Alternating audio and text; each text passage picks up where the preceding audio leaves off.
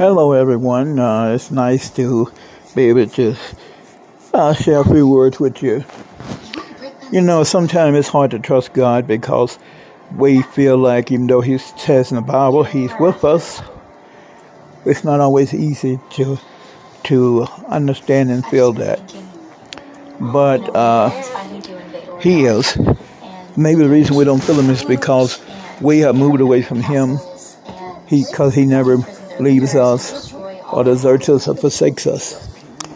So just keep your head up. Keep believing it's going to happen. It will happen. When you face disappointment, and you will sometime, just remember that God still loves you. And He's not disappointed with you. He's rooting for you. He knew you before you were born. And He has a great plan for your life.